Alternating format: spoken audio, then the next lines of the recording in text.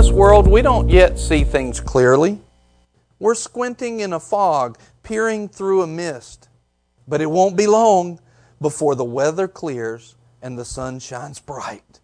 We'll see it all then. See it all as clearly as God sees us, knowing Him directly just as He knows us. But for right now, until that completeness, we have 3 things to do to lead us towards that consummation. Trust steadily in God, number 1. 2, hope unswervingly. 3, love extravagantly. And the best of these 3 is love. There's 3 things. 3 things here. Trust steadily in God. These are our responsibilities. These are the things that we should be about, and when we do these things, they're everlasting, they will stand, they will give us the foundation that God wants us so much to have. Do these 3 things. I charge you today, whoever's hearing this, whenever you're hearing this, do these 3 things. Trust steadily in God. Don't let go of your trust. Hope unswervingly. Don't hope today and not tomorrow and then again and then not. No, let your hope be pure. Hope unswervingly. And love each other and the world and God extravagantly. We do those things, our foundation will be solid. And while you're thinking about that, I want you to hear this testimony too of hope. A testimony of hope. So I don't know how many of y'all know what happened to me a month ago, but I was at work, and I do construction, and I was in the middle of going from the scaffold to the roof, and the scaffold fell, and I dropped 7 feet and straddled the rail. Well, I broke my pelvis in 4 spots, pulled my urethra out of my bladder, had to have surgery that week to try to line it up. The doctors were telling me, it'd be 6 months before they can reattach everything, and I'll have to go to Duke University for organ reattachment, and told me I pretty much would be walking with a walker for a couple months because of the broken pelvis and everything. Well, came home, was laying around, and got really depressed because, you don't realize how much you're going to need help until, the reality hits. And, that week had been a rough week for me and my family, beginning with that Monday I had a migraine and missed work, and then Wednesday we had a tree fall, and it fell the way it fell between 2 houses, missed the power lines 20 seconds earlier, and my wife was on the way to church. She would have been pulling out of the garage and would have been crushed by the tree. The tree actually fell a couple inches from her feet while she was putting stuff in the car. I took that Thursday off to clear out behind the garage just in case she had an emergency with her newborn to be able to get to the hospital or wherever she needed to go. Well, then it turned out Friday when I went back to work, I was the emergency she was going to have to get out for. I was airlifted to CMC Maine as a priority 1. I had doctors tell me, nobody could really give you a straightforward answer because of all the damage and everything was done. But as I was laying in the bed and Brian Nicole came, Brian told me that God had told him that it gave him 2 words. It was going to be quick and miraculous. And, I'll come home, and the physical therapist came out that Friday, and the nurse came out and was doing evaluations, and the physical therapist was telling me, we just want to start out small. And when somebody tells you, it's going to be a while before you can really get up and walk again, it's hard to stay positive. But in that aspect, I look back and, the devil tried to get us all that week, and every time he did, God was there to stop it. Yeah. So that gives you faith, that there's nothing that can come against you when he's for you. Yes. Amen. And then with that comes love.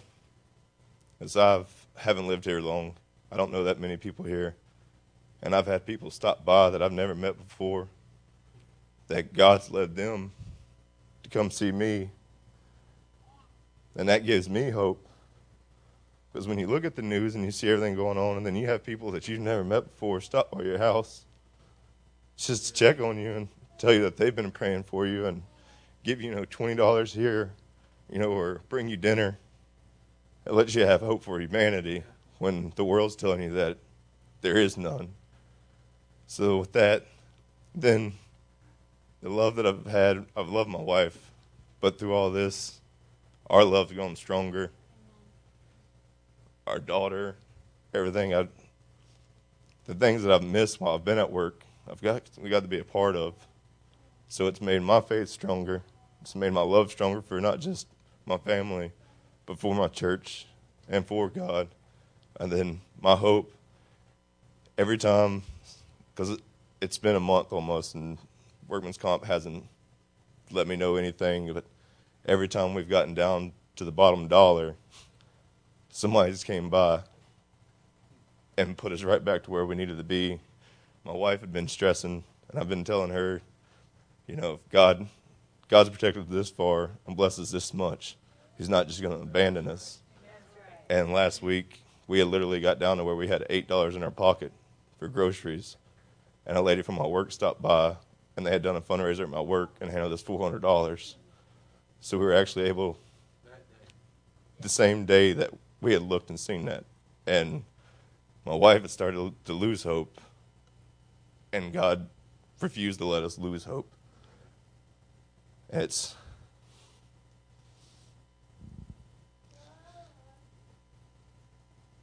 I like to look at it as I've had people from work that worked for me that were nice people, but when you look at them, you just don't see God in them.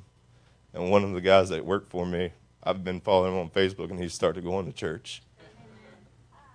And he's been messaging me, once a week, telling me that he's praying for me and everything.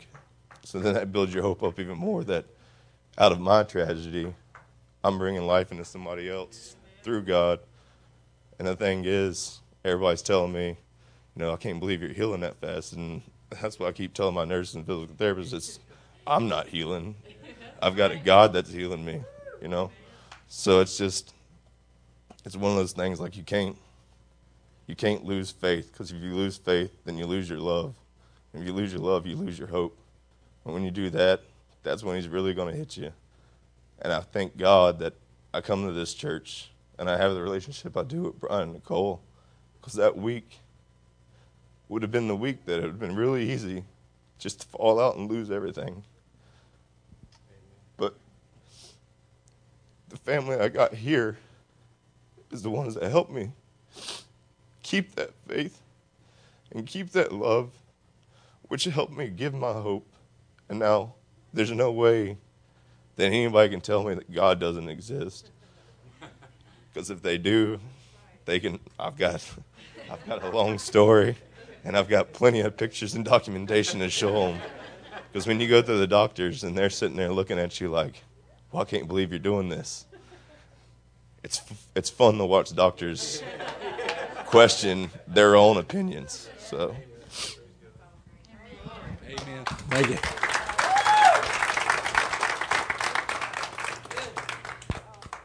And so, how long did they say you'd be on the walker?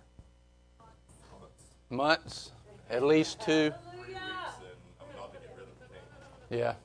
You used the walker for how many weeks? 2.5 weeks. Quick and miraculous in Jesus' name. Amen.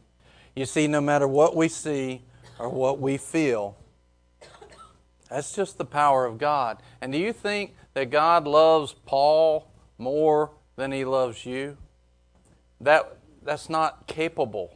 It's not possible for Him to not desire the same things, the same hope, the same life, the same power. He wants every single one of us to receive that power, that love, and that hope.